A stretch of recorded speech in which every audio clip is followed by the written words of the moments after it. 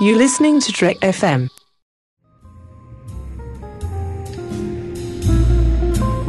There was a little bar in Mill Valley where all the Starfleet trainees used to go. The 602 Club. You know it? I was there more times than I can remember.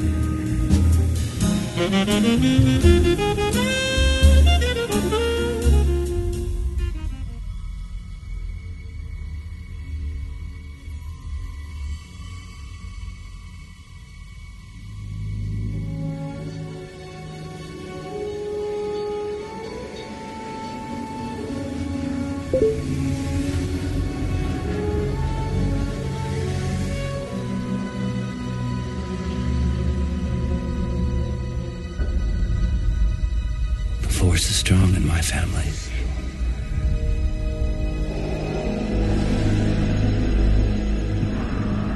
My father has it.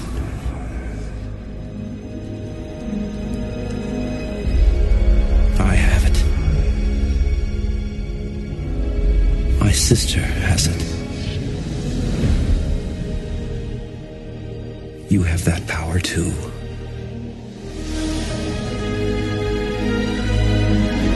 Chewie, we're home.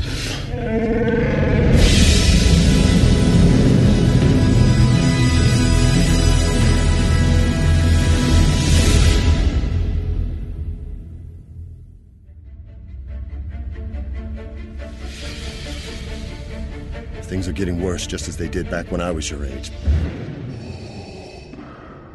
Lord Vader. Yes, Master. The rebels in the Lothal system. Hunt them down. As you wish. The fear, the anger, the hate. I haven't sensed a presence like that since... The Clone Wars.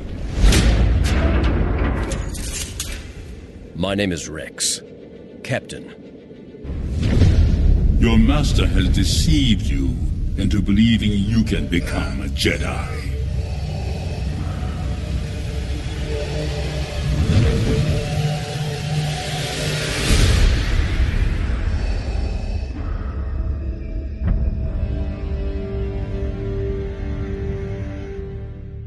Welcome, everyone, to another supplemental episode here of the 602 Club.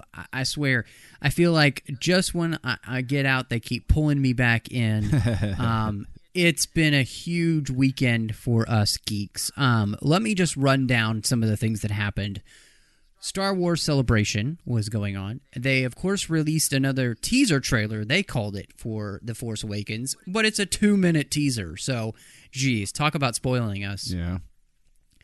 3-minute trailer for the Star Wars Rebels Season 2, which I don't really know which one I'm more excited about.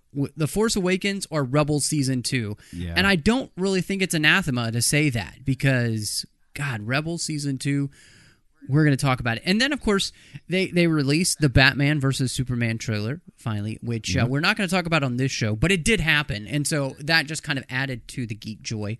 And another trailer got dropped on us, which was the Fantastic Four trailer this weekend. Another more in-depth trailer for that, and I have yet to get to watch it because I've been too busy trying to get all this geek stuff in. And so John Mills is with me because I couldn't think of anybody better. I mean, we have tons of really big Star Wars fans, but John also happened to be available, and we wanted to get this out to you as quick as possible. Whew, John, recovered yet, or... Yeah, first and foremost, thanks for having me back on, Matt. I always love being on the 602 Club, and these special episodes, thank you, Star Wars, for giving us a reason to do another one. No, I haven't come off Cloud 9 yet. I specifically have not come down. I don't want to come down off of Cloud 9. I specifically stayed off of a lot of social media discussions Thursday and Friday of the release week of the trailer because I didn't want anybody harshing my buzz. I'm not going to listen to anybody else right now. I wanted to soak it in, love it for every scintilla of joy. Well, and I think And I'm like you. I didn't really engage in a lot of talk about, say, Batman v Superman because I didn't want to hear negative things. I watched the trailer and I talked to a few people. I like it. We'll talk about it. We're going to talk about it in our regular 602 Club episode. We'll do a little supplemental at the beginning. But I felt the same way about this Star Wars trailer as you. When the first one came out, the first teaser, I wasn't blown away by what they showed us. And I think the part of that had to do with the fact that there wasn't that real connection with the saga. It was just all these kind of random scenes that didn't necessarily seem to make any kind of sense with the storyline, especially when we knew Han, Luke, and Leia are going to be back. And I think we all wanted to kind of at least get a sense of how they fit in the story. Sure. And I think that this trailer really did that for us. It brought back all the emotion that comes apart with when we know that it's an episode. I mean, we have to talk about that now because we've got Rogue One, which they talked about today at Celebration, and they're going to be calling those the Star Wars anthology films. Brilliant. Which makes a lot of sense. Yeah. So I think that's really smart. But connecting this with the saga, I think, was just such a smart idea. And so one of the things I just wanted to ask you is, what was your, seeing the trailer for the first time as they showed it to us, what were your general thoughts? What were your first impressions? What stood out to you? What was it that just grabbed you the most seeing that trailer that kind of, seriously, I think there was more fanboy, glee and fangirl flailing going on all over the world because of this than has been seen, in quite some time. And seriously, I think this is the trailer you're looking for. I completely agree. I'll say that, when I watched the trailer for the first time, I took my lunch break specifically on Thursday so I could watch the live panel because I had a feeling. I was like, they're gonna do something during this panel. They're gonna show something. I've got a good feeling about this. Exactly. And when they showed the trailer at the end, I was giddy. The moment where it first got me was hearing Luke speak. I was like, yeah, okay. Yeah, that's cool. I like that. When they showed Vader's burnt helmet was the moment where it finally clicked for me as, yes, it's the Skywalker family saga. That's what I want to see. This isn't just random people doing things with a nod. This is part of the larger story. And seeing the Vader helmet was the first moment where I felt, okay, they've got this as part of the big plan. And I know that everybody loved Han and Chewie at the end. How could you not? But in all honesty, it was the Vader helmet that just sealed the deal for me. And from that moment on, I just had this big Cheshire Cat grin and was, by the end of it, I haven't felt this excited about Star Wars since the turn of the century, since 1999, when that first Episode 1 trailer came out. I remember just the insanity of like, oh my gosh, this is really happening. And this brought that moment back. This was that all over again. Star Wars fans were literally partying like it was 1999. Yeah. Weekend. Nice. Good pull. It's, it's seriously what was happening. And, for me, I think the thing that pulled me in was like you, that, and as we talked about just a little bit, it is the connection with the saga. It's the connection with the fact that the saga is the Skywalker story, which is why we needed the supplementals like the Clone Wars to kind of really fill in that time period, or Rebels now filling in that time period, or of course we'll get these spin-off films filling in other gaps, but which I think was cool to hear that it was actually George's idea. Yeah. To do those. He wanted them to explore those different areas. He told them, branch off, tell those other stories. So I think that's great. But yeah, what grabbed me was the Luke. For me, it was Luke talking and saying those lines from Return of the Jedi, and then adding, "You have that power too," and that whole idea of Luke, the teacher. I think is really exciting. That Luke is going to be passing on the Force to somebody else, to create more Jedi in this universe that, we have no idea what's going on so far, but it doesn't really seem like there are a lot of other Jedi running around yet. And it's 30 years later. What's Luke been doing for 30 years? Well, I'm glad you mentioned hearing Luke talk because, yeah, that is cool. There was something that that is a line from Return of the Jedi, obviously, but the words, "you have that power too," in Return of the Jedi, they occur before he goes through his family line. So immediately I'm thinking this is an Abrams-esque, there's distinction here. Now, I could be wrong. It could just be saying to the fans, you have that power too, sort of like a little nod. But I take it as this is Luke coming out of the shadows, as it were, and saying, you also have that power. But more importantly is listening to it. When Luke speaks his line in the trailer, there's a second voice underneath. It's not just an echo. Yeah. And it sounds like Andy Serkis's voice from the first teaser trailer. And so I initially heard it as, Luke's voice is echoing. But then when I re-listened to it, I don't know. I think that there is something here. I remember there were rumors for a very long time about some sort of clone playing into this or some sort of adherent, but Vader's burned mask and then seeing Vader's original saber, Anakin's saber, that Luke lost at Bespin in the trailer, that's pretty huge. There's something here. It almost feels like, did they say they got rid of the expanded universe because there were going to be things that were going to be in direct conflict with plot points that they came up with?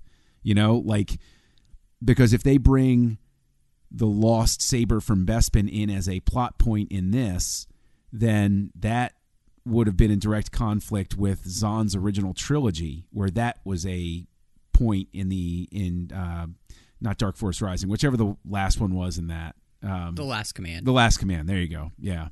Yeah, it's such an interesting point. One of the cool things from Celebration was that they had a Force Awakens prop display, and they were showing costumes and props.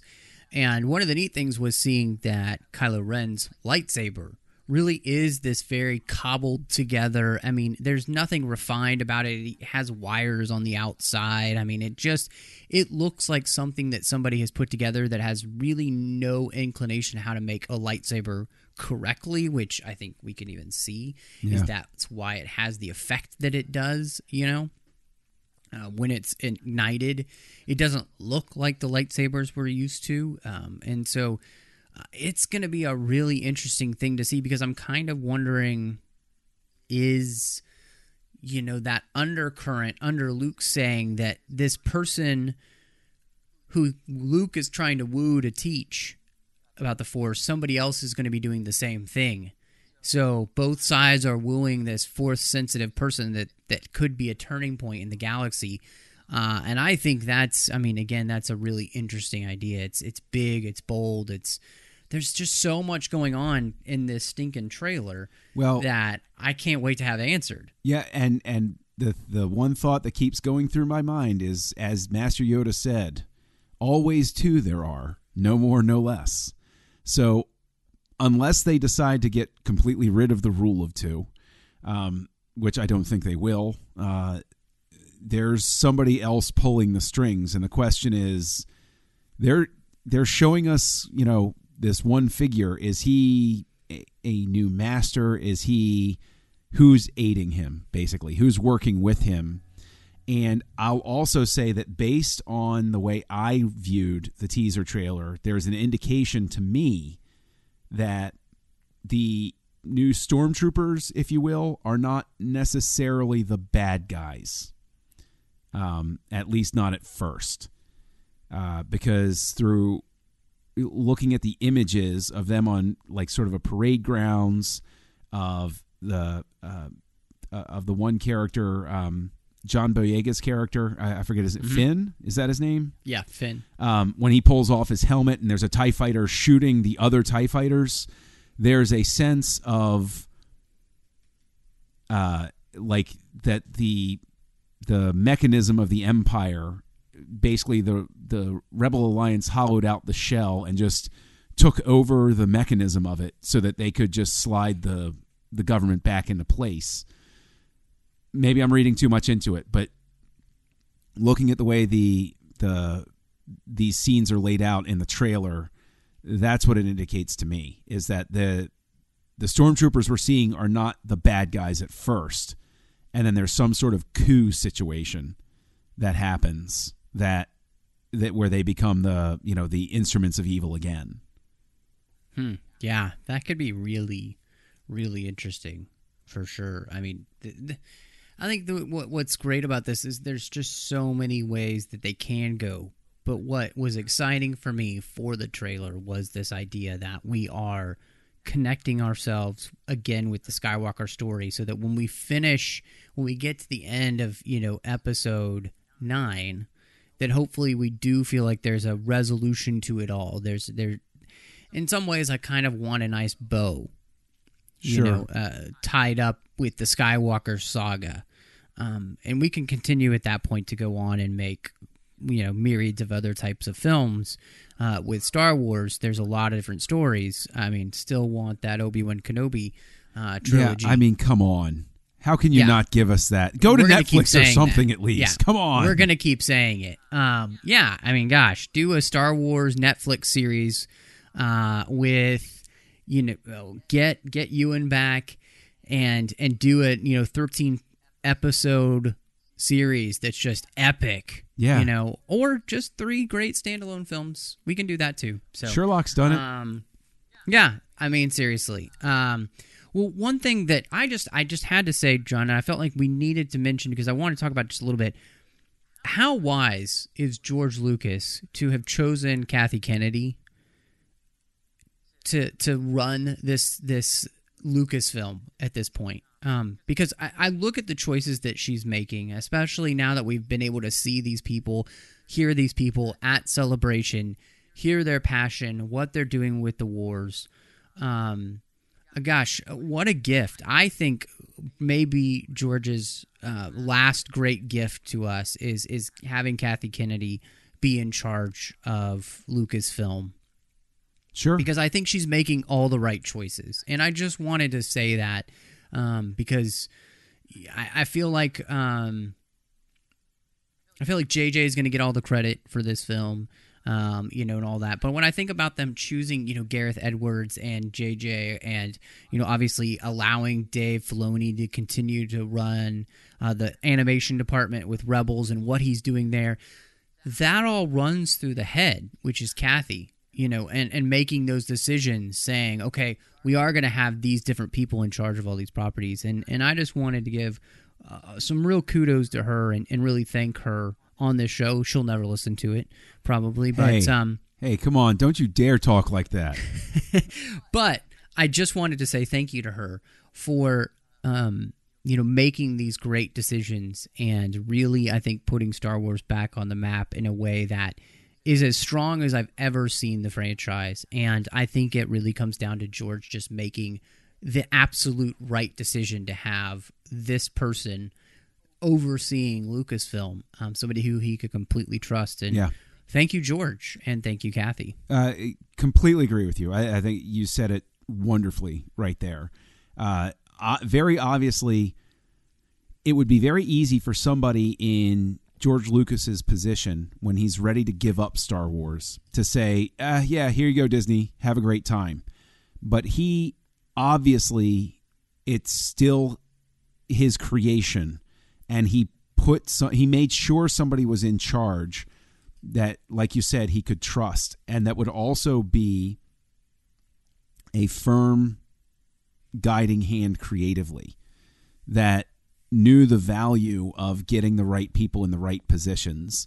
And yes, I echo your thought. Thank you to Kathy Kennedy, because she has done something where she got Yeah, I think actually the best illustration of it is the fact that she didn't accept no from J.J. Abrams. Yeah. It would have been who wouldn't have wanted that job. It's almost like she was in a position where when he said no, she could have just said, okay, fine. There are like billions of other people that would want this gig, but she insisted on it being him. And I think that shows a tremendous amount of, a tremendous amount of thought and consideration going into it. Because if you watch J.J. Abrams' work, I've not been too kind on Star Trek Into Darkness. I don't care for the movie too much. But he's extremely talented and very obviously influenced by Star Wars. All of his works have a very obvious nod to what inspired him to become a filmmaker, and Star Wars is there. And she, for all of the naysayers out there that are, now all of their fears are alleviated, she saw it before we did, before any of us did, because Abrams being announced was greeted with sort of a tepid reaction overall. She knew it, she saw it, she's the one that had the vision to know that he was going to give us.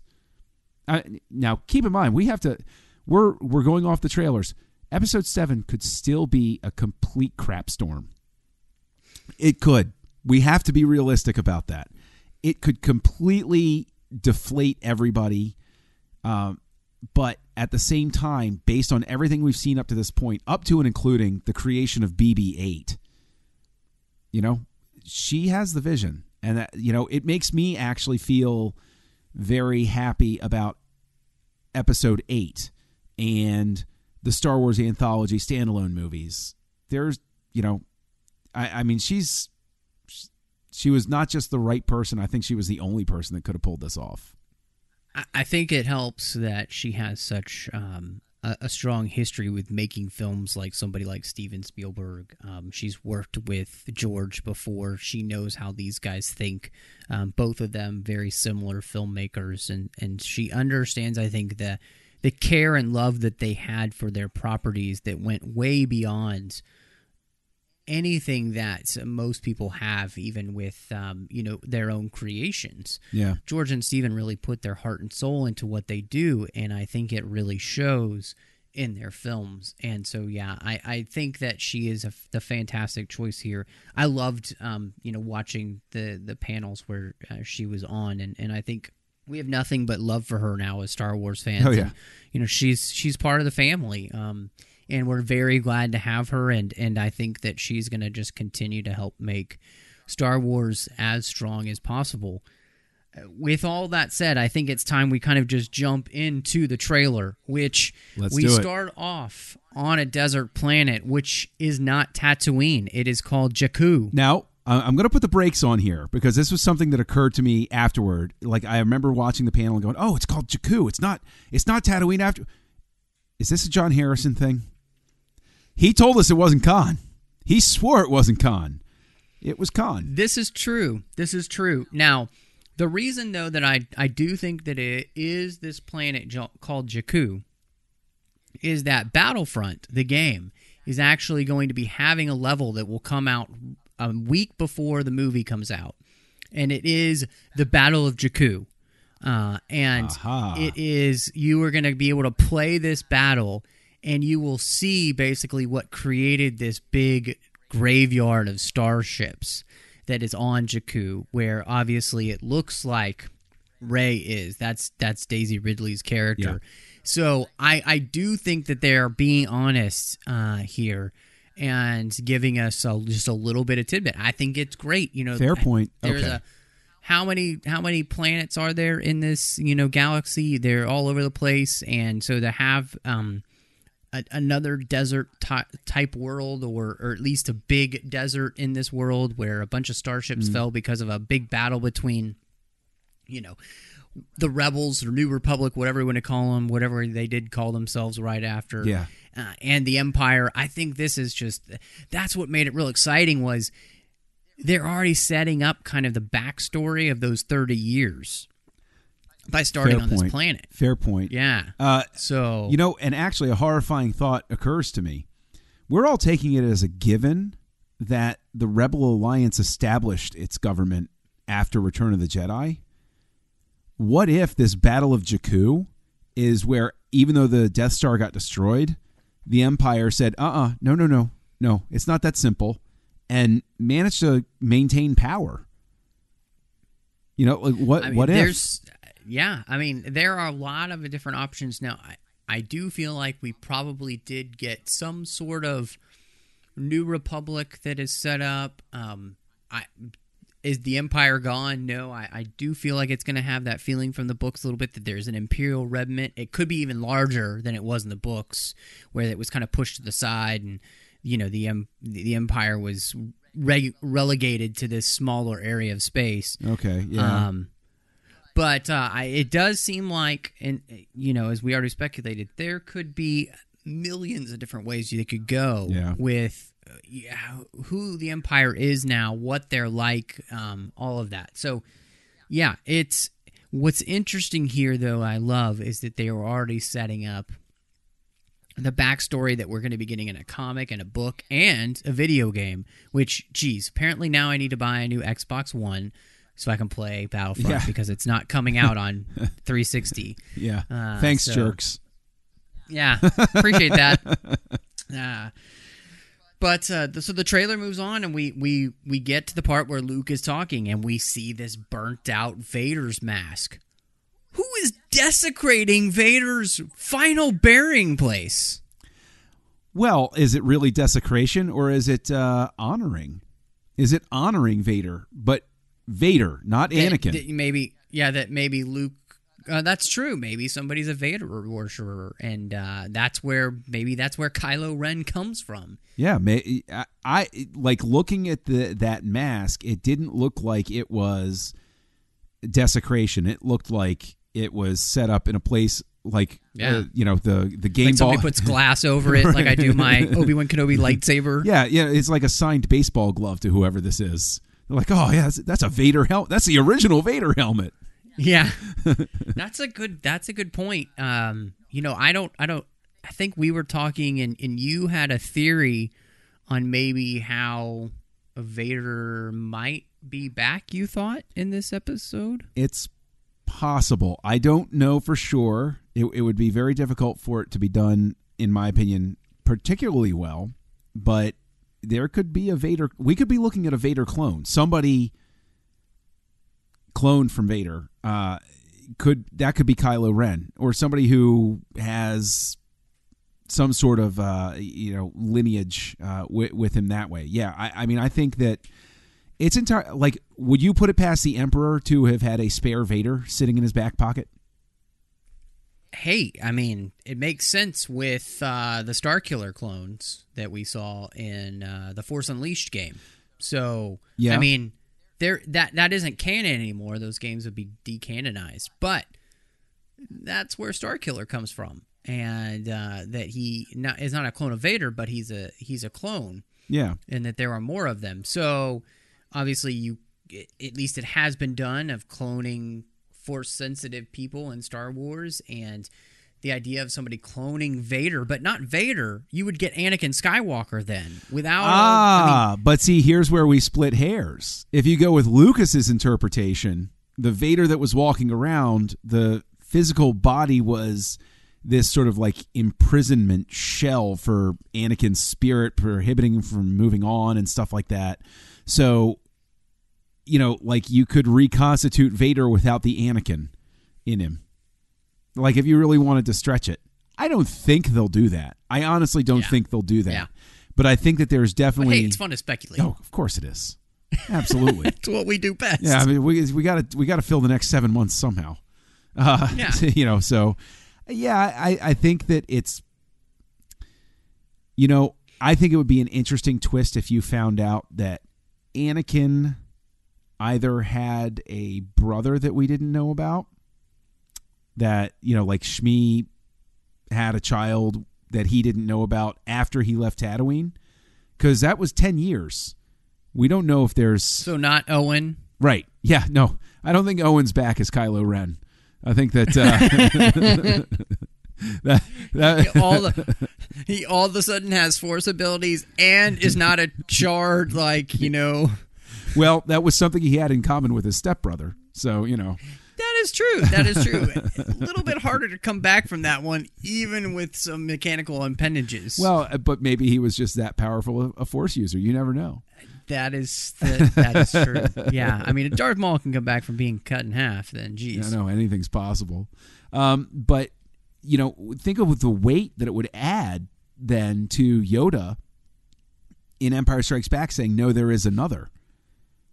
Because, you know, then in Jedi, you know, Obi-Wan says, no, the other he spoke of was your twin sister. Oh, gosh, Leia's my sister. Yeah, that Obi-Wan knew about. Maybe Yoda knew about somebody that he didn't even tell Obi-Wan about that was out there. That would be crazy. It would be pretty nuts.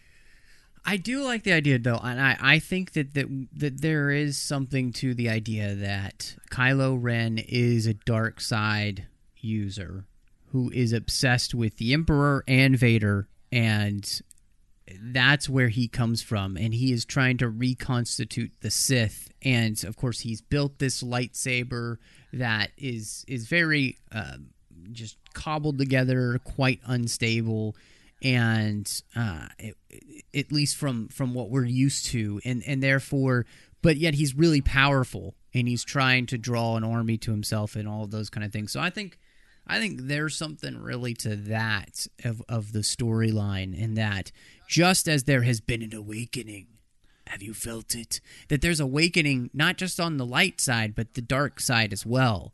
As the dark side tries to rekindle itself, the light side is rekindling itself in some way that it's, as Luke is getting older, it needs somebody else to be the balance. And therefore, Luke needs to pass that on in much the same way Obi-Wan and Yoda needed to pass on the mantle to Luke. Well, the one thing I will say, though, that is very conspicuous about both trailers is, in a sense, the absence of Leia, her face or her voice.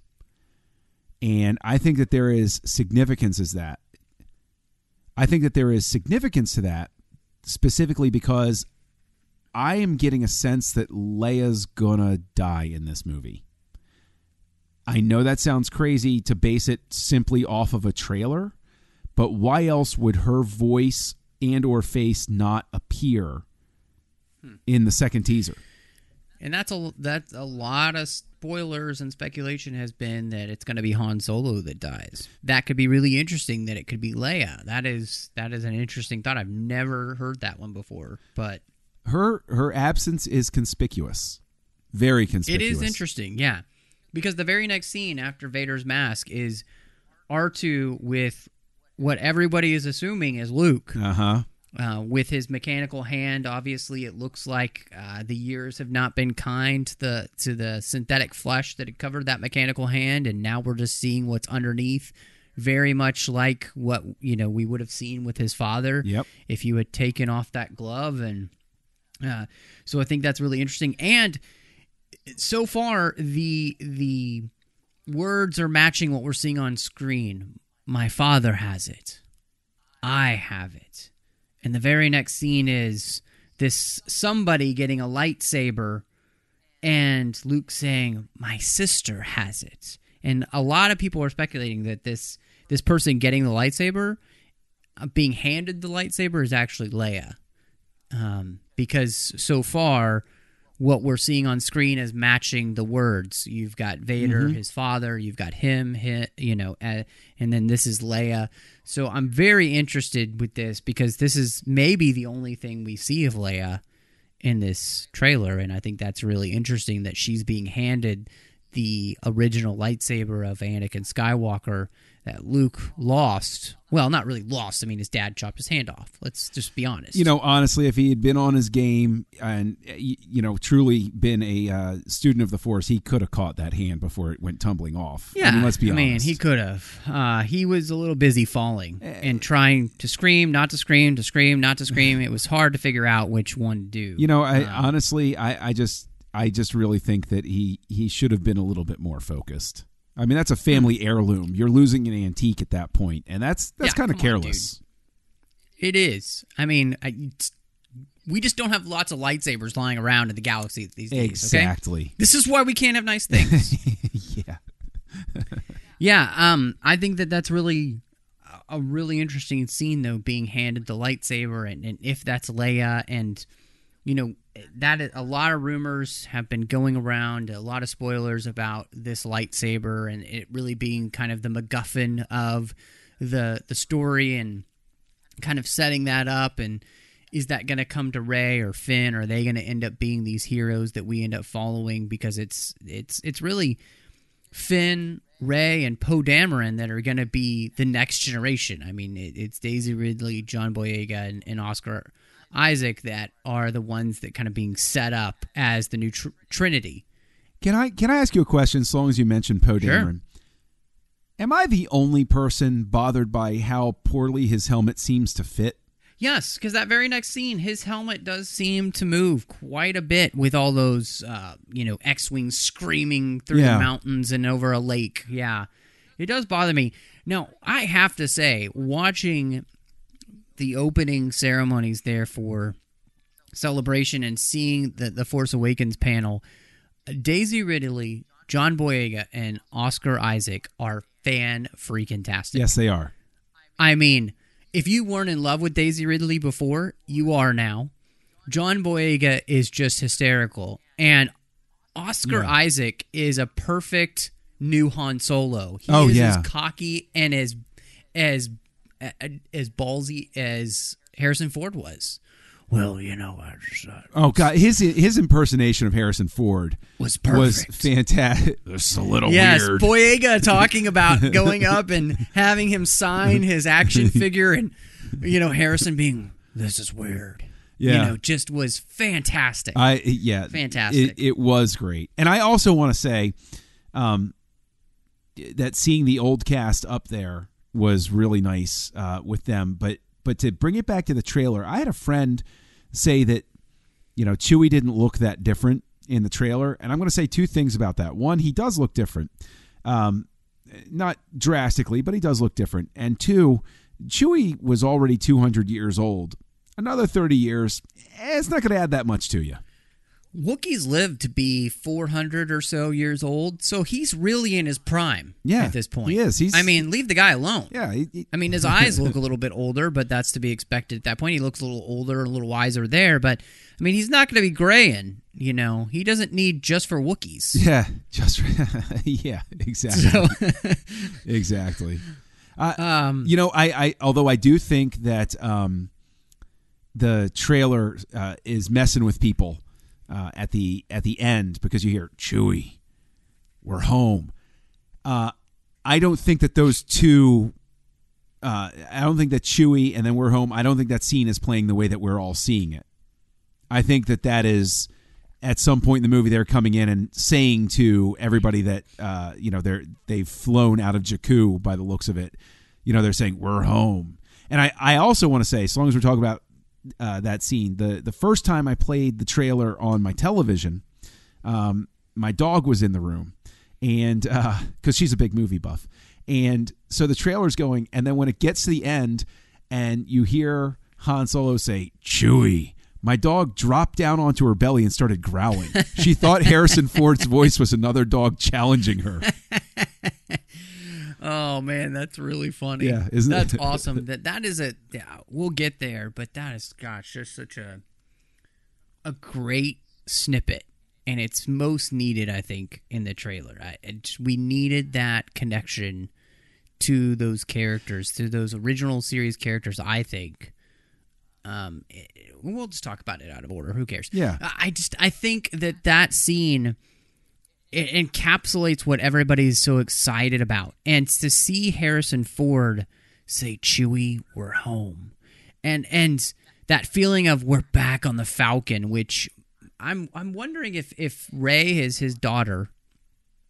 And that's why she's the one who has the Falcon, and he hasn't had it for a while. And so that when they get back on the Falcon for the first time, it's Han's giddy, fanboy moment of I'm back where I belong. I'm back in the surroundings, the life that I've been a man of responsibility, but this is home, to me, that's what it all says. Not only that, but of course, ending the trailer with that line, that's how we feel as Star Wars fans. We're back on the Millennium Falcon. We're home. But do you think it was too much of a nod?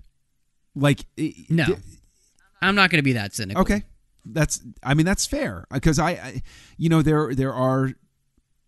there is an almost fearful instinct about this film, is that it's going to be too self-referential, and that's what that scene. That's why maybe in my brain I'm playing it out as that scene's not playing the way that we think it is. They just happen to have a good line, to throw at us, for the trailer. But, I'm sorry. I did sort of jump ahead there. No, that's okay. So. I think it's a good question. And I think, I really do think, though, that I think that the scene is playing, to me, and just from what I've kind of heard from rumors and everything, it seems to play out that maybe Han hasn't been on the Falcon for a while, and he's back, and that line makes sense.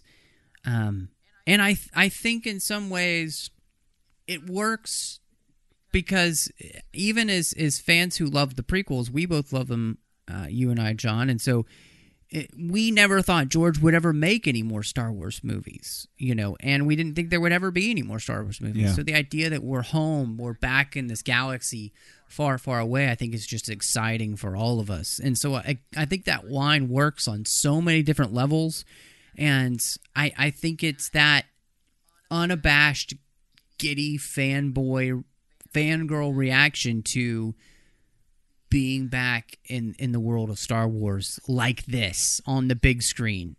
Okay. And I think that's okay. I think that geek joy is rare these days because we're so darn cynical about everything.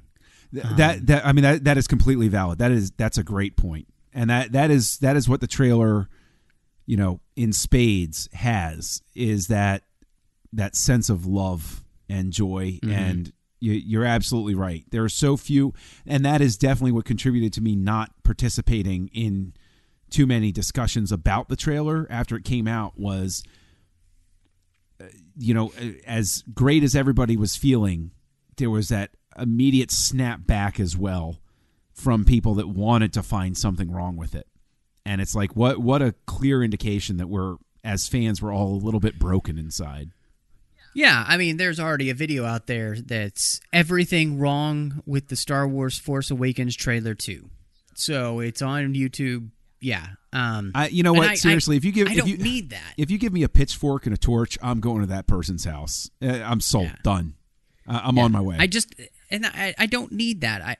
I don't need that in my fandom, because, and this is, let's talk about this real quick. We'll get back to the trailer, but let's talk about this real quick, John, because this is a supplemental episode and we'll do whatever the hell we want. Yeah. There's no rules here. It's like Fight Club, except Ruby really gets pissed off if we rip apart the 602. Yeah. I don't have the money to pay for the repairs. Yeah, I don't either. She's got this place decorated nicely. Yeah, very.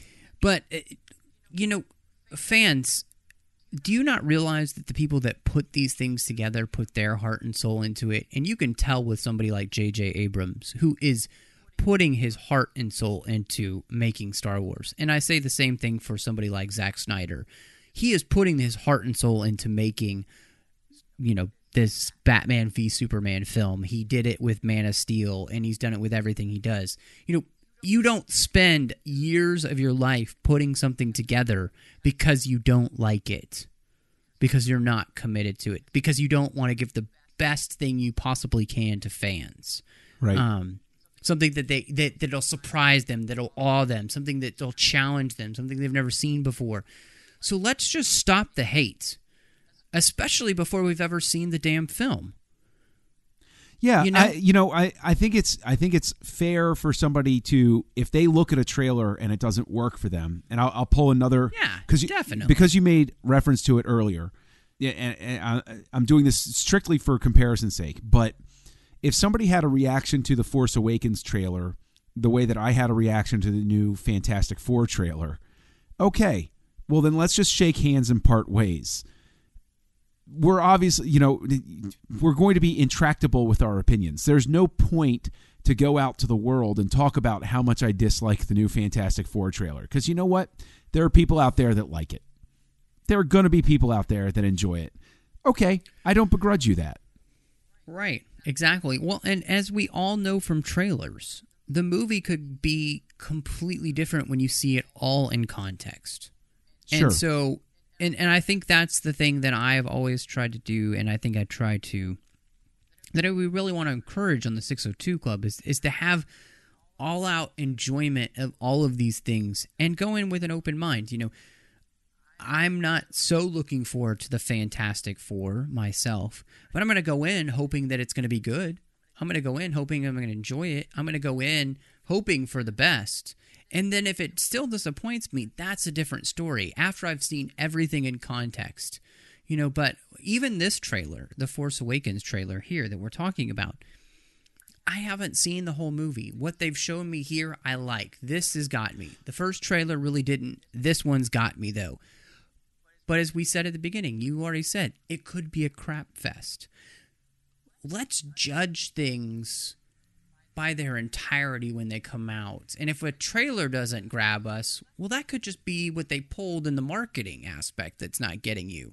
Who knows, though? You might still be grabbed by the actual film if you're not too jaded by the time you get to the theater. Here's a question for you to bring it back to the trailer itself is visually, I will straight out state that visually it allayed a lot of my fears because the lighting, the shot composition, all of that stuff felt Star Wars.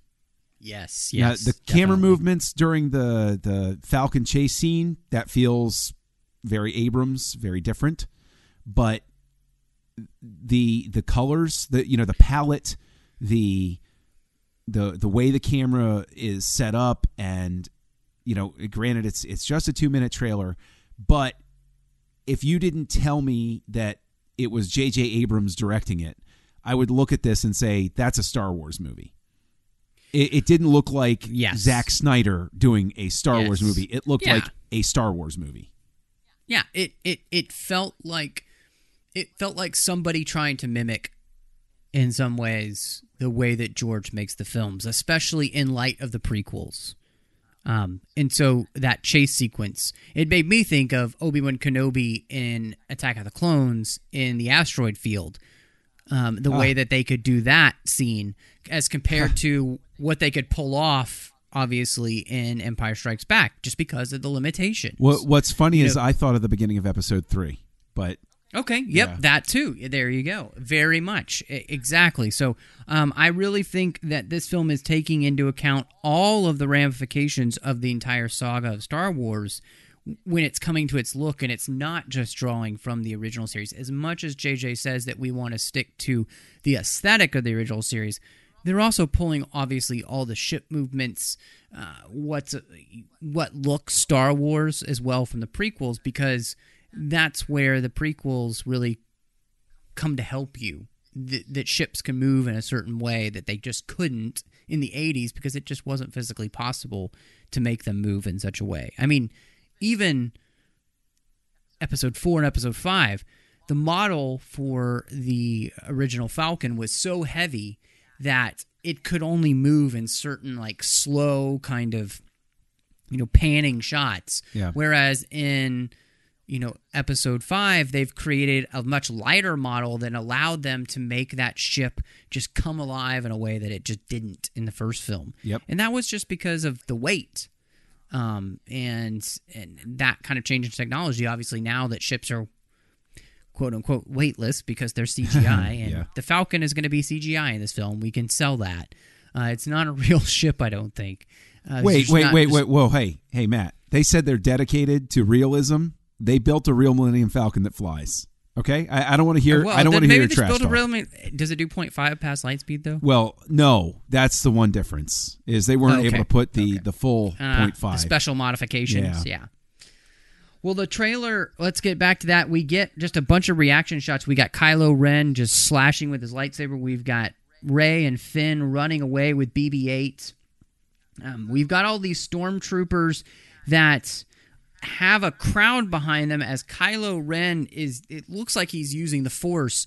And don't tell me Kylo Ren doesn't look just like Revan from KOTOR, from Knights of the Old Republic. There are some similarities there. Yeah. Which is awesome to me, because KOTOR has to be one of the best Star Wars properties. Those two games are fan-freaking-tastic. Yeah, they are. They're pretty great. Yeah, and so I love that they have that kind of aesthetic, which, John, I think would go towards our theorizing that he's a dark side person who's kind of in love with all these old dark side users, whether it's Darth Vader, maybe somebody like Darth Revan. He's been studying, and so therefore his look and everything is kind of modeled after these people, and his look just happens to be modeled a lot like, Darth Revan. Well, it could very easily be something where they drew the inspiration the way that Marvel draws the inspiration from the comics for certain things in their cinematic universe, where this is a little loving nod to the fans. Yeah. Then we have this great scene of all of these stormtroopers in this mountainous area. They look like they're in an assembly. There's this ginormous, it looks like space Nazis. The way the stormtroopers all turn around. You got the new TIE fighter in the background with the white panels instead of the dark panels.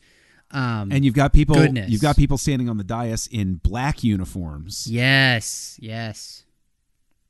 You get a nice shot of Rey, and then all of these shots of the ships, and of course we've got Finn reacting. It looks like he's kind of reacting to the fact that somebody is in a TIE fighter blowing things up, and there's blood, there's a handprint of blood on his face mask and everything. So who knows what's going on there? And then a new Star Destroyer. Yeah. A massive Star Destroyer with this big V-wing ship. Maybe that's what they're going to call it. Looks, actually, to my eye... Actually, can't call it a V-wing because they already had a V-wing in the Clone Wars. To my eye, it looked like a descendant of either a Gamma or a Lambda-class shuttle. Yeah, okay, yep. So there's that.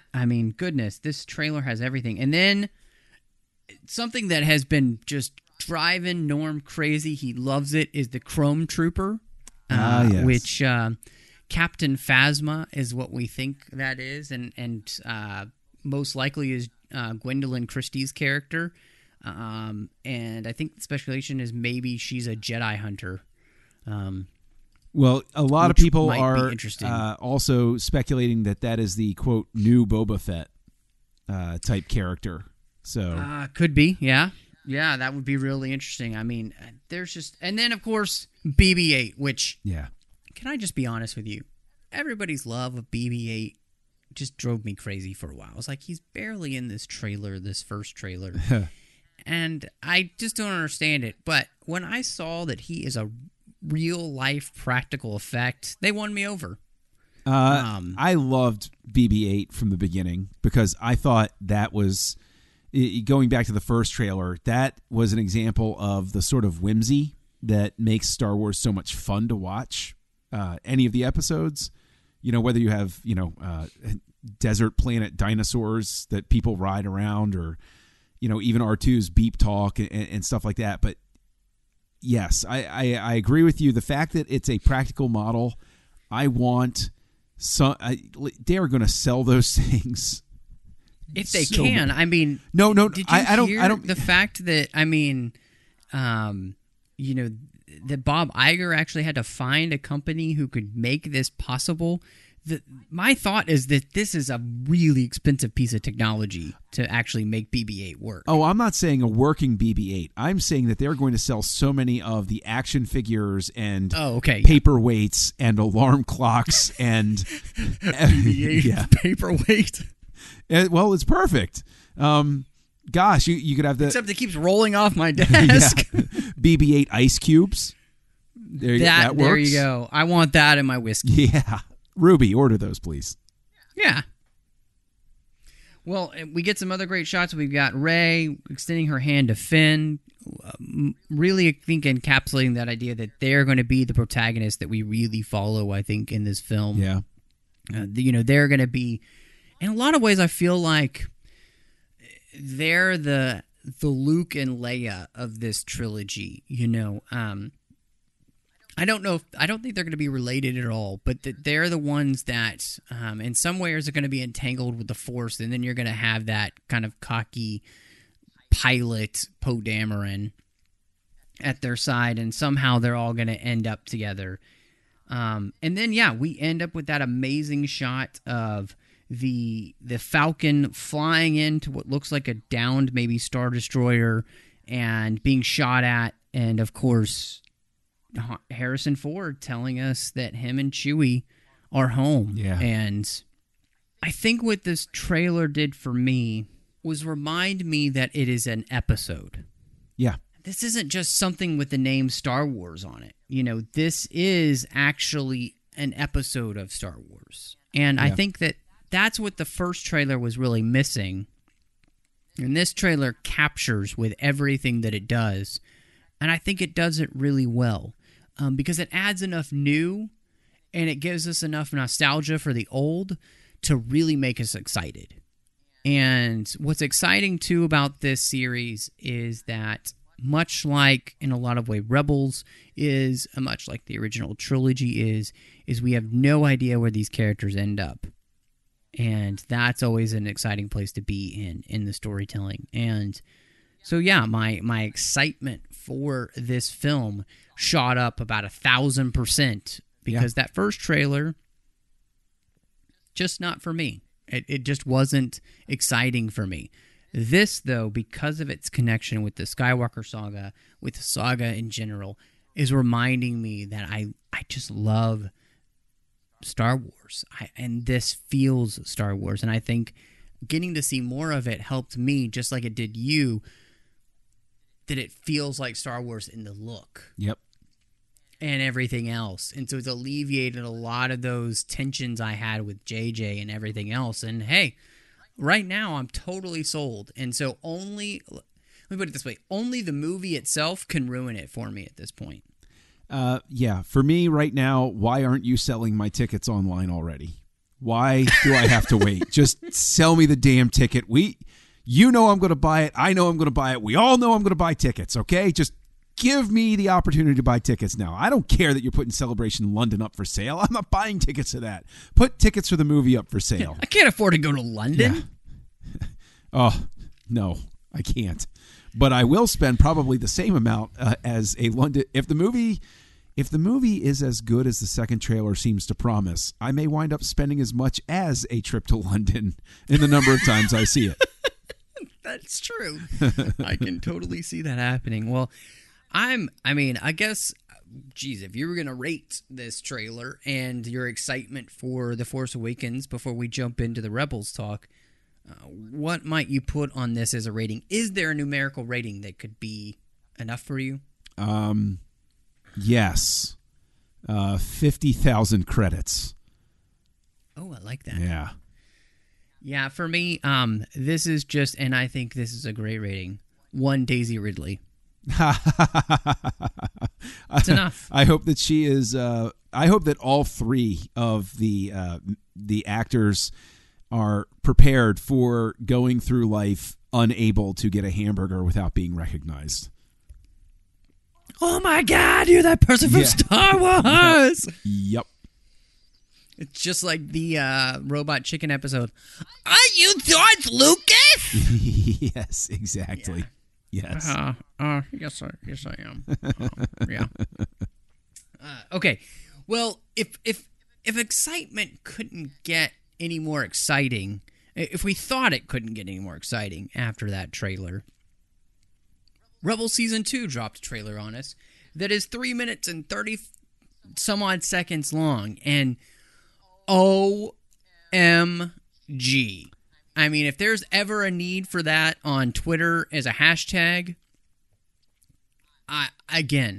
this could eclipse how excited I am for The Force Awakens, and it's just because they dropped some serious bombs on what's going to be happening in Season 2.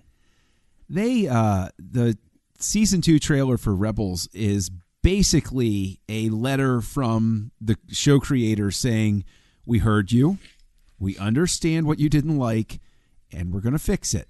Here, we're going to fix it. It's all going to be okay. And I will say that I didn't expect to be as excited about the trailer as I was. It caught me completely off guard. And as I said in a Twitter exchange with somebody, I don't even remember what the handle was, but right after the trailer dropped, they said, Captain Rex is going to be in Season 2 of Rebels. And I just responded to them by saying they're tears of joy. Joy. Like, seeing Captain Rex, I was like, oh, no, really? Yes? This? You're doing that? And I just the idea of Captain Rex being back is such a, it's like handing just a giant tin of chocolate to the fans and saying, we love you. Like, it's just amazing. And having Vader, gosh, I mean, just voiced by James Earl Jones. Yeah. I mean, James Earl Jones is back, and he is back with a vengeance, playing Vader in Season 2. Yes, and awesome. I loved even more than I loved it in the first season, but seeing the saber look the way it looked in the original Star Wars is just such a wonderful design. It's still a little skinny for me. Oh no, it bothers me. But personally, it's a little too skinny. It looks too weak. I loved the way that they had the sabers in the rest of the films, and then of course in Clone Wars, I felt like they just looked more substantial. But that's just me. But I'm not going to let that ruin it for me. But it's just a tiny nitpick I have. But the fact that they look like the ones from the original film, like that to me is just that's such a fun little Easter egg, if you will. It is an Easter egg. It is fun, and yet it doesn't make sense because with the rest of the films, it doesn't compute. Especially coming from the Clone Wars, where everybody's lightsaber looked fine. What did lightsabers get less powerful or just got skinnier? They got on a diet, during the dark times. But that's just my own personal nitpick. But it doesn't bring anything out of this. What I love about this trailer is that what it does for the fans, I think, Dave has talked extensively about, and he did it at Celebration. He said, look, we didn't want any of the Clone Wars characters to eclipse what we were doing with the Rebels characters. And when we use them, we still don't want that to happen. But I think Dave realized just the impact of having the Clone Wars gone meant to so many people. He said over and over again, I can't go on Twitter any time of the day, any day of the week, any day of the year without seeing Save the Clone Wars. People still have such a passion for this show, and I think they heard that loud and clear, and that's one of the reasons that Ahsoka's there. We're getting Rex. We're going to get Commander Wolf. We may, hopefully, who knows, we could find out about Cody. Hondo's back. Hondo is back. I mean, could it be better than Hondo being back? No, it could not. And Vader is in there. So putting all these things together, I understand that these Rebels characters needed to be important. But to me, they were made important when Ahsoka showed up. Because it showed how important they were that she would step in. When we learn that she's alive, for the fact that she's willing to step in herself at this point, let me know how important they are. And again, that was my criticism of the original season before that happened, was I wasn't being made aware of why these characters were important yet. And now they are, because they have this interconnectedness with characters that are extremely important to Star Wars. Vader, They have connections with Yoda. They have connections with Ahsoka. They have connections with funny characters like Hondo or Rex. I mean, this creates that tapestry that we want to see from our interconnected Star Wars. And that's what this trailer does. Yes. You're absolutely right. I can't add anything to that. It's spot on. Well, and what's really scary here, I don't know about you, but I am worried for these characters. Because the fact that Vader is here and they need to leave Lothal because they've created such a disturbance that Vader's now there. I mean, we went through Kallus, we went through the Inquisitor, we went through Tarkin, and now we're at the biggest bad guy there is until you reach the Emperor, and he doesn't get off his butt much these days. So it's as bad as it gets when the Dark Lord of the Sith shows up. And the simple fact that Palpatine is voiced by Sam Witwer is wonderful. Is absolutely wonderful. What's great is that he sounds just like Ian. He sounds just like. Oh, he's absolutely spot on. Absolutely wonderful. I don't know why they didn't have him play like. Yeah, I know. I mean, Ian Abercrombie was fantastic in the Clone Wars, and I was very sad when he passed because he was able to voice that Palpatine that was kind of menacing, but it was always in those undertones, and he did a great job, I think. When he died, I was surprised that those last couple of scenes that they needed Palpatine for, they didn't just have Sam do. They went out and got Tim Curry to fill in those few scenes that he ended up doing. So, but yeah, the fact that he's playing the Emperor and sounds just like Ian McDermott is just brilliant, beyond brilliant, if you ask me. Yeah, yes. Again, it's just everything that bothered me about the first season of Rebels. They have very obviously, just in this trailer alone, indicated that they fixed it. Or at least I hope I'm reading them right, because everything about that trailer says, system's green, this will hold you over till the movie comes out. Well, having this trailer, the fact that they have to leave Lothal, the Emperor has given a specific message to Vader in saying, hunt down these rebels in Lothal because they've caused too many problems, is fantastic. In fact, we even see Vader flying against a bunch of A-Wings and a rebellion fleet and causing some serious havoc. So, I mean, not only is Vader back, but Vader's back with a vengeance. Yeah, you almost get the sense that like Vader's been sort of under wraps and sort of held in reserve, and now the Emperor's like, "No, go out, take care of this, get it done." And now that Vader's back out in the world, he's like, "Yep, all right, I'm gonna go through you like a warm knife through butter." And he does. I mean, we're seeing A-Wings, which is fantastic. We're going to see the evolution of the B-Wing, which is even more exciting. Yes, it is. Hera in a B-Wing.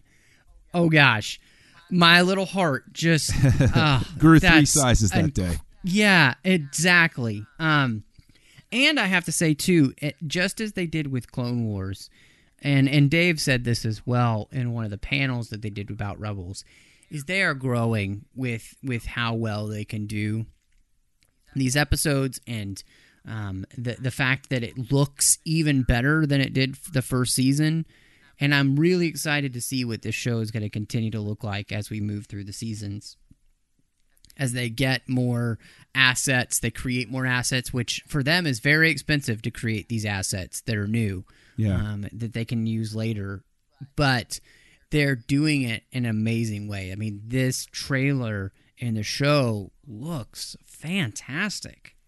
I think it would be a great poll question for fans to see which trailer made you more excited. Like, I think you would cause a lot of people to sit there and really think about it. And I'm not talking about, like, the everyday fan. Like, I could show my wife, who is also, a fan of Star Wars and everything. Like, I could show her the Rebels trailer, and she'd be like, yeah, that's all right.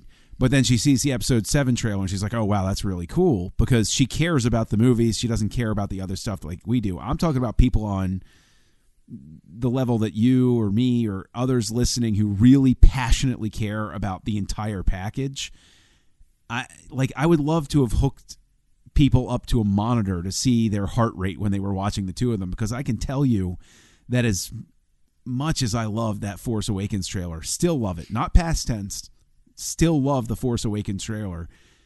Like, that Rebels trailer was an emotional roller coaster for me, because it was that acknowledgement of, we know how bad it hurt you to take away Clone Wars. We're going to make it okay. Like, that just emotionally was very satisfying. God, I couldn't agree more. I think that's exactly what they did. And I think that especially this trailer showing us so much of Ahsoka, the fantastic conversation between Kanan and Ahsoka about, Kanan talking, I haven't felt that sense of evil, and she finishes his thought, since the Clone Wars. Yeah. And you see the connection between these two people who used to be younglings under Jedi Masters. And obviously Ahsoka was ahead of Kanan, and she's older than Kanan. But she's not that much older. Right. And yet she's had, I think, an even worse experience than he did, with all that happened to her with the Jedi Council. And she's had to really find her own way, and I think that's going to be what's so interesting just about her. And the scariest part is the fact that, they're having that conversation. She says they're all going to be after us now. And it's not just Vader, but we've got new Inquisitors as well. Yeah. And I'm kind of wondering, and this is just speculation, do you think maybe Barriss Offee might have been turned into an Inquisitor, and her and Ahsoka might have a face-off? Ooh, that's an interesting thought. That would be... that, or is that a bridge too far? No, it could... You know what? If Count Dooku can manipulate Sifo Dyas, why couldn't Vader manipulate Barriss Offee? Barriss, Why yeah. not? I just see it as being the case, that's a possibility. That would be a great place to take her character, and then have, Ahsoka and her have to face down, so that not only are we looking forward to something like the Ahsoka and Vader showdown, which has to come, but it would be great to see, in some way, some vindication, and almost that I would personally like to see Ahsoka be able to off Barriss Offee. The person who really destroyed her career as a Jedi, and yet at the same time, because of her actions, most likely saved her life. And the strange way that the Force works, because Ahsoka is still alive now and wasn't just taken apart because of, Order 66. So, it's so many, again, this is what's so exciting about this period of Star Wars, is there's so much we don't know, so many characters that we have no idea what's going to happen to them. In fact, everybody on this show, except for Vader, Tarkin, and Yoda that we've heard the voice of, those are the characters we know what their fate is. Everybody else, you can do whatever you want with. Yeah, up for grabs. And yeah, it's great. And I mean, Rex is back. Rex looks like Gimli. Can you see it? Yeah, I can see that. Like a bald Gimli? Yeah. Yeah, I mean, those clones, they look badass. I mean, they are stocky. They just look like massive wrestler dudes. This point. The greatest moment is when Rex, what's the exact? But when he looks and he goes, I see you brought along your stormtroopers. Like that distinction of like, you brought in the JV team. Okay, let me show you how this is going to break down. Yes, the exact line is, he says, I hope you brought a better class of soldier rather than those stormtroopers. Yeah. And it's just so brilliant. And I love that you're seeing these clone troopers. Dave said, at the end of that clone arc in season 6, The Lost Missions, Fives had told him, what had happened. And he said, I when we were discussing the arc And before George left, I sat down and had a huge conversation with him. And two of the biggest conversations were Rex and Ahsoka. What happened to them? And he said, I wanted to believe with Rex that hearing the truth, that if your heart is pure enough as a hero, that the truth pierces it and it makes it a reality for you. And that's how Rex survives. That he could be able to fight that programming somehow, and I think that's what's fantastic is that, a lot of people complain that people don't die enough in Star Wars, but I think that's what's so exciting about Star Wars, and it gives it that sense of hope, is that they can overcome the greatest odds. And that's what sets it apart from all the other sagas where we just kill people off indiscriminately for no good reason. Joss Whedon, I'm talking to you, buddy. There's no reason to kill off characters unless it's absolutely necessary for the story, if you ask me. That it really drives home that point. And I love that Dave, even more so than George in a lot of ways, has a heart for the characters and has a really hard time killing them, and would rather see fun ways of bringing them back that speak to us in these ways than just allowing them to stay dead. And I think, as we talked about, it really is a love letter to say, we understand. You loved the Clone Wars. We really did too. In fact, Dave even said, I had a hard time with them canceling the Clone Wars. It was tough for me. Yeah. And it was tough for us too, and he knows that. And I think he's really paying it off for us with this trailer. I hope that eventually Mr. Filoni gets some sort of Star Wars anthology movie. I really do. I want to see him get a movie out there, which is not to diminish what he has accomplished with the animated medium. I would love to see him take a shot, like, for lack of a better term, graduate, if you will, to one of the standalones, in whatever format, because he gets it, and I would love to see him take a crack at it. Well, and if anybody deserves it, it really is Dave. And I think, honestly, if you are ever thinking about doing that Kenobi spinoff, Dave is the person to do it, because nobody like Dave understands these characters in this time period, and I think that's really exciting. The Rogue One is going to be set between episodes 3 and 4. It's going to be a whole film on them stealing the Death Star plans, but with no Jedi involved whatsoever. But yeah, if anybody really understands this time period, it's Dave Filoni. Will we finally get to see a Bothan on screen? Let's hope so. Will they look like the way they did in the expanded universe, or are they going to make them just the word Bothan just mean a different type of human, like Corellian? Let's hope that they look like they do in the expanded universe. I think that would be fantastic. Yeah. But yeah, that's another exciting thing. But we'll talk about that later. Yeah.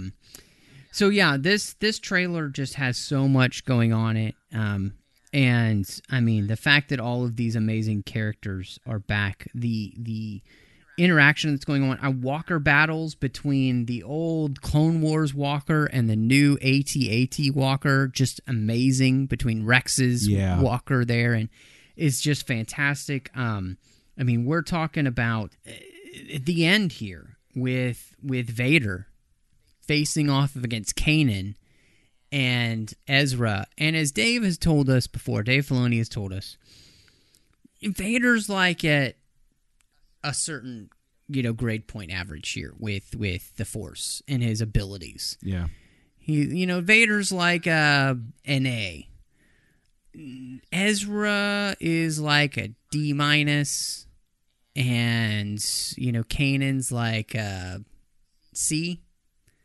So they have absolutely no chance against Vader. And I gotta ask you, this last scene, we see Vader has dispatched Kanan pretty quickly, and he's about to dispatch Ezra by decapitation of his own lightsaber. He's using the Force to cause Ezra to cut off his own head, basically. Do you think that's the moment where Ahsoka jumps in No, I don't. I think that we could be looking at the end of Kanan. I could very easily see Kanan dying, and then Ahsoka taking on Ezra, but not training him. Basically, I could see this as... I do. I see this as a... I mean, I think you're reading it validly, too, where it could very easily be Ahsoka coming in and saying, I didn't want to believe that it was you, but I know that it's you. I can't believe, everything that's happened, that you've done, and having that confrontational moment where Vader's forced to first face somebody who really knew who he was before he became Vader. So that would be pretty cool.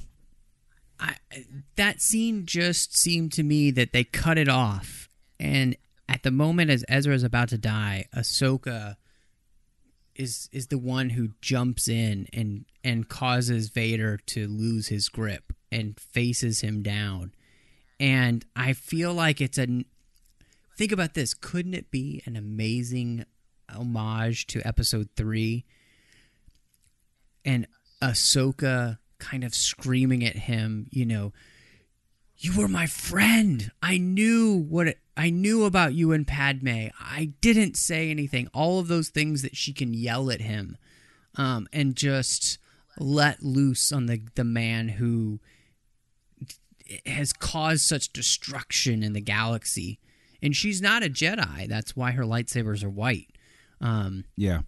Dave says, that lightsaber crystals are clear until you put them in your saber and you've chosen who you are, and they kind of reflect your character, green or blue or purple or red. And so I would love to I just think that scene could be one of the most powerful things we've ever seen in Star Wars, next to Obi-Wan screaming at Anakin, you are the chosen one.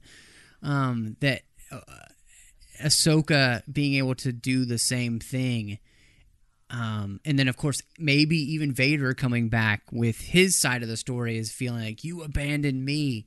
And as they're having this epic battle, I just think it could be the coolest thing we've ever seen in Star Wars. Oh, I could also see Vader offering her the chance to be his apprentice again. And Join say, me. Yeah, no, but basically she was his apprentice. And he could say, come back. You were right to leave. The Jedi were messed up. I can show you the right way to do things. That'd be pretty cool. Yeah. I think the whole thing just creates an awesome experience for this. And I know that they've talked about, their goal is obviously to not misuse Vader in any way, shape, or form, to make him seem just as menacing and powerful as he seems in the original trilogy. Yeah. And I think, at least from what we're seeing here, that's definitely the case. And the way that he just dispatches Kanan, like, that is just fantastic. Because it really just shows that these guys, no matter what they can do against stormtroopers, they're no match for the power of the dark side. Yeah. Exactly. Thinking about the trailer and for Rebels here, which it looks like it'll start in the summer. There was no solid premiere date, but maybe this summer it looked like we might actually get the premiere of the season opener. And then maybe in the fall we'll be getting the season. They did get to see it at Celebration, the first 2 episodes, which just kicking myself that I wasn't there. Yep. John, what would you rate this trailer? We talked about The Force Awakens, Season 2 of Rebels. What's your excitement level here as reflected by your rating? Season 2 of Rebels, I will actually give this the princely sum of 52,000 credits. Ooh. Because it is that's speaking as a fanboy. This is a fanboy property at this point, and as a result, it was constructed in such a way to really trigger those emotions and those feelings that even a new Saga movie coming out, it hits you in a different way. I think that you're right. I think for me that there is something about this trailer and what it really does for me as a fan. And I am so excited to see where they go with Rebels Season 2. And what I love is that I'm able to say that, especially after I was wishy-washy and how I felt with Season 1 of Rebels. And what they're doing here is just beyond believable almost in so many ways. So for me, I think that this trailer just deserves one Darth Vader. That's my excitement level for this trailer is Darth Vader. And I think that sums up how dark we're going to get in this show, which is surprising because, I think that was one of the things they had in Season 1. It was a little bit lighter, and they have gone to the dark side with this show very quickly. And I guess that makes sense because we still are in the dark times. Yeah. They haven't stolen any Death Star plans yet, and there's no Luke Skywalker on the scene. There's no New Hope. And this is about building the hope. And I think that's what's going to be most interesting is watching this show build toward that place that we were in A New Hope, where the rebellion had gained momentum. Yeah. To where they really were a threat. And I think that's what gives me hope about these guys surviving instead of dying. Because even though we might not see them in the original trilogy, that doesn't mean they couldn't have been in the background. Because obviously the rebellion has many different facets to it. So there's so many different ways the way it can go with this, and I couldn't be more excited. Right on. Well, John, I'm so glad that we got a chance to just sit down and talk about this stuff. And, of course, it's not the only thing that we have been talking about on Trek FM this week. So here's a quick look at some of the other things you may have missed elsewhere on the network.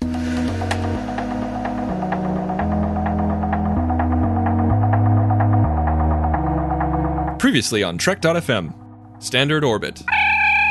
This episode isn't very good, but... Are we just going to pin all of our choices back? You pretty much have to. But the thing about this episode, which we talked about a couple weeks ago, I think, is it's a crazy idea. Earl Grey. Picard, can you construct a rudimentary lathe? Go for its weak spot. It's an energy being. It doesn't have a vulnerable spot.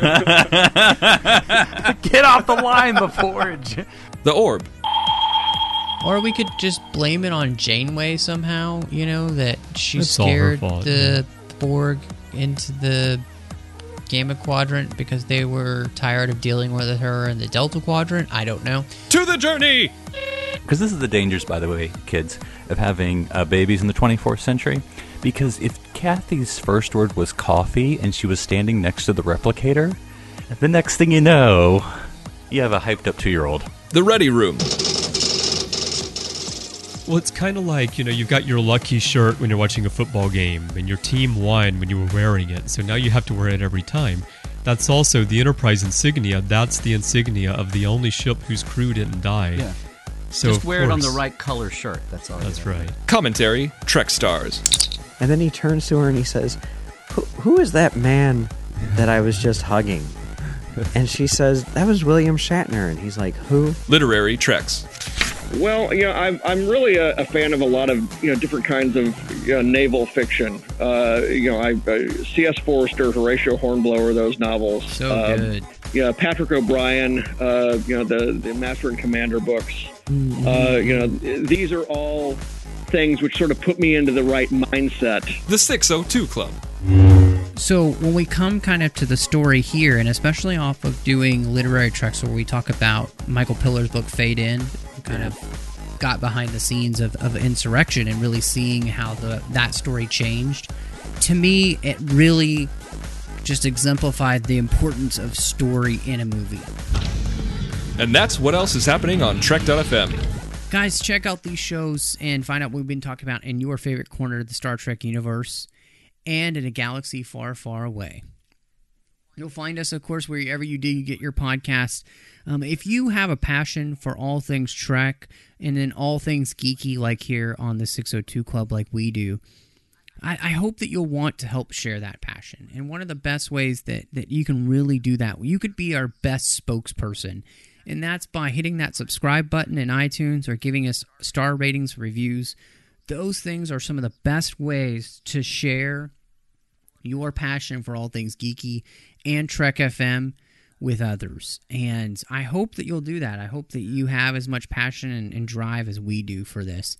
And you can also use your Facebook account and your Twitter account to help us spread the word about Trek FM to your friends and to your followers. If you're not an Apple user, we've got you covered as well. You can find our shows, of course, on Stitcher, TuneIn, Spreaker, SoundCloud, Windows Phone, and download that MP3 file, grab the RSS link as well. You can review us on all those other places you get your podcast too. That helps us out greatly and really just spreads that word about what we do here on Trek FM, which is to try to bring you the best Star Trek podcasts out there, as well as everything else now with the 602 Club.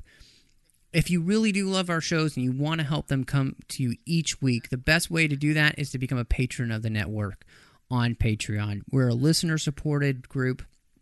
The only way that we can get these out to you is by you helping us out. It costs a lot for the storage space, the production of these podcasts, all of that. And if you'd like to know more, just visit patreon.com/TrekFM. We've got our milestone contribution levels along with the current goals, and you can check that out at patreon.com/TrekFM. I'd like to say a special thanks to my associate producer, Norman Lau, and his support of the 602 Club. His Twitter account is at Norman Lau. He's a big supporter of the Star Trek Axonar Project, as you guys know. He's on their official Facebook page as well as the Babel Conference. And last but not least, of course, he's a huge supporter of the network on Patreon and the host of Warp 5. Special thanks, too, to Ken Tripp for all of his support of the network and being an associate producer here and helping us bring this show to you each week. You can contact us on trek.fm/contact. If you would love to interact with the show, share your passion for all things Star Wars or anything that we talk about here on the 602 Club, we would love to have a voicemail from you. Look in the sidebar on the show page or go to speakpipe.com/trekfm. Of course, Twitter at TrekFM, Facebook at facebook.com/TrekFM, which is also a great way for you to share the shows that we produce from our Facebook page to yours. And of course, we're on the Babel Conference, and that's the listeners-only discussion group. It's a great place to... we have been having so many discussions this week because of all the announcements going on. It has been insane. And if you want to join in on that kind of fun and that level of just fan joy, come to the Babel Conference, search that in Facebook, or go to the website at trek.fm and click discussion on the menu bar. John, I love getting to have you here on these supplementals and just the 602 Club in general. Remind everybody where they can find you online and, of course, about your own podcast, Words with Nerds, that you do with your friend Craig. Oh, well, thanks, Matt. Yeah, you can find me being a lovable little scamp on Twitter at KesselJunkie. And you can also, as Matt mentioned, hear me on a weekly podcast called Words with Nerds that I do with my good friend Craig, where we also explore some of the more obscure corners of the so-called geek universe. And that airs every Thursday, and you can find us on iTunes, Podbean, Stitcher, all the usual. Awesome, man. Well, if you'd like to find me, of course, you can find me on Twitter at MattRushing02. You can also find me doing The Orb with Christopher Jones, where we talk about Deep Space Nine exclusively. You can also find me doing Literary Treks, where we talk about the books and the comics of Star Trek. In fact, we just hit 100 episodes on Literary Congratulations. That's awesome. Yeah. I can't believe it's been that long. It has been a long road getting from there to here. Oh, no. But, yeah. But I'm so glad that we have. Spreading a passion for Star Trek books and comics is just so exciting. And so I'm so glad that people have enjoyed the show, that authors have gotten in on the show, and we've been able to share that with you. You can find me on my own personal blog, 42lifeinbetween.wordpress.com. Thank you, everyone, for joining us from this supplemental, and y'all come back now, you hear?